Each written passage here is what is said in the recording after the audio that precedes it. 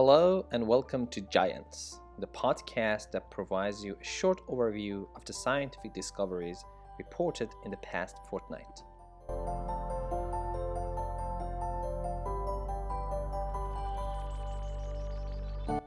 In today's podcast, we will talk about how long COVID-19 patients will be immune from the second infection and why some of them still feel unwell months after the treatment.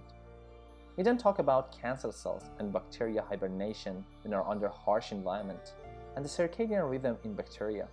Finally, we talk about the new information about megalodon reproduction and the relationship between the size of crocodiles and global warming.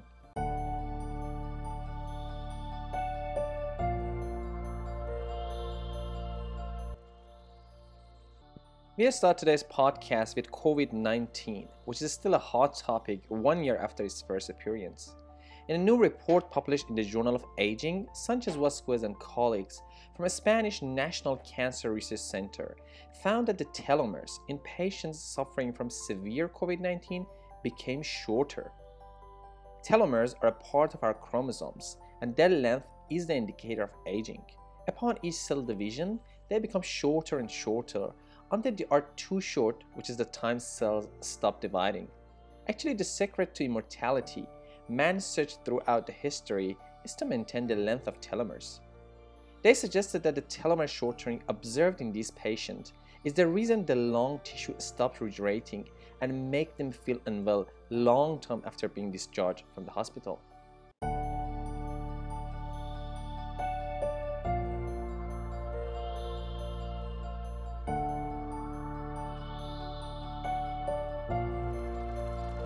In another COVID-19 related news, Dunn and colleagues from La Jolla Institute for Immunology found that the protective immunity against SARS coronavirus 2 could last 8 months or more.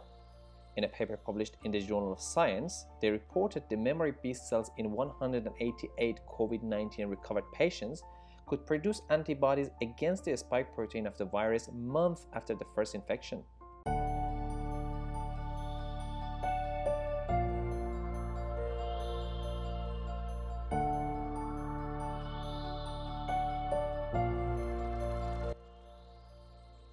In the story of Snow White and Seven Dwarfs, read that when Snow White was poisoned by an apple given by the queen, instead of immediate death, she went into a deep sleep. Now, Rahman and colleagues from the Princess Margaret Cancer Center, in a paper published in Cell Journal, found that when cancer cells are being poisoned by chemotherapy drugs, similar to Snow White, instead of dying, go into a hibernating state. This transition helps the cancer cells to conserve energy and survive under a harsh environment created by the chemotherapy drugs. This is an important discovery because if the cancer cells behave this way, the chemotherapy, instead of fully eradicating them, just pushes them into a dormant state, which upon stopping that, they will return to their aggressive past.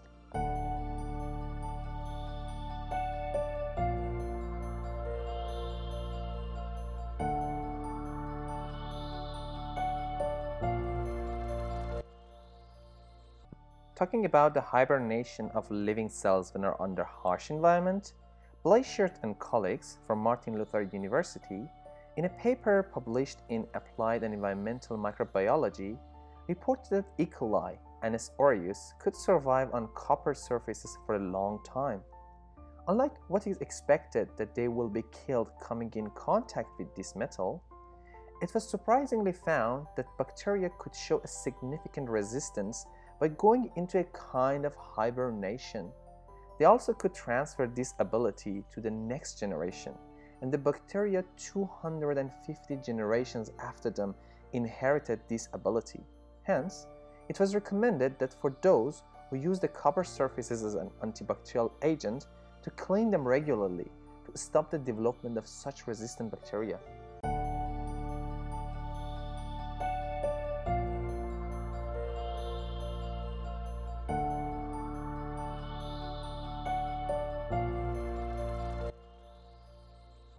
For those who remember the classic Western movie of McKenna's Gold from 1969, they remember that there was a legendary gold mine in that movie, which its gate opened in a specific time of the day. Now, In an interesting discovery published in Science Advances, Eldering Chen and colleague from the Ludwig Maximilian University found that bacteria have an internal clock, which is known as the circadian rhythm. This discovery made the scientists to think that maybe similar to McKenna's gold mine, bacteria open up to antibacterial therapy better in particular times of the day.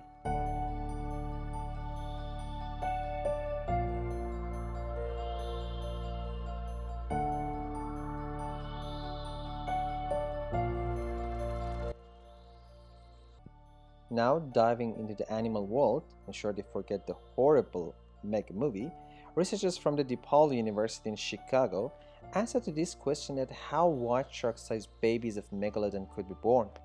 Megalodon lived around 15 to 3.6 million years ago, and the adults could reach at least 15 meters or 50 feet in length.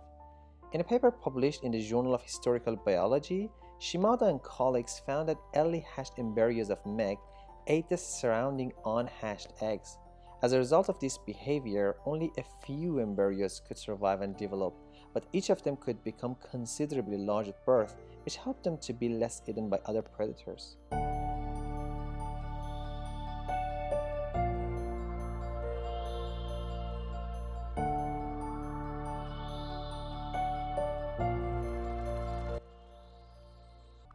In Hinduism, there is a term called the Yuga cycle.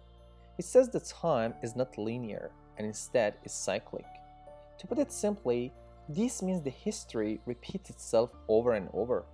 Now, in discovery published in Nature Communications Biology, Stockdale and colleagues from the University of Bristol discovered that if the climate gets warmer, the evolution of crocodiles pushes them toward being bigger reptiles, as we had millions of years ago. They explain that as these reptiles are able to draw energy from the sun, they do not need to eat more. And if the food will not be scarce, we can expect them to grow in size, and the history of giant reptiles repeats itself.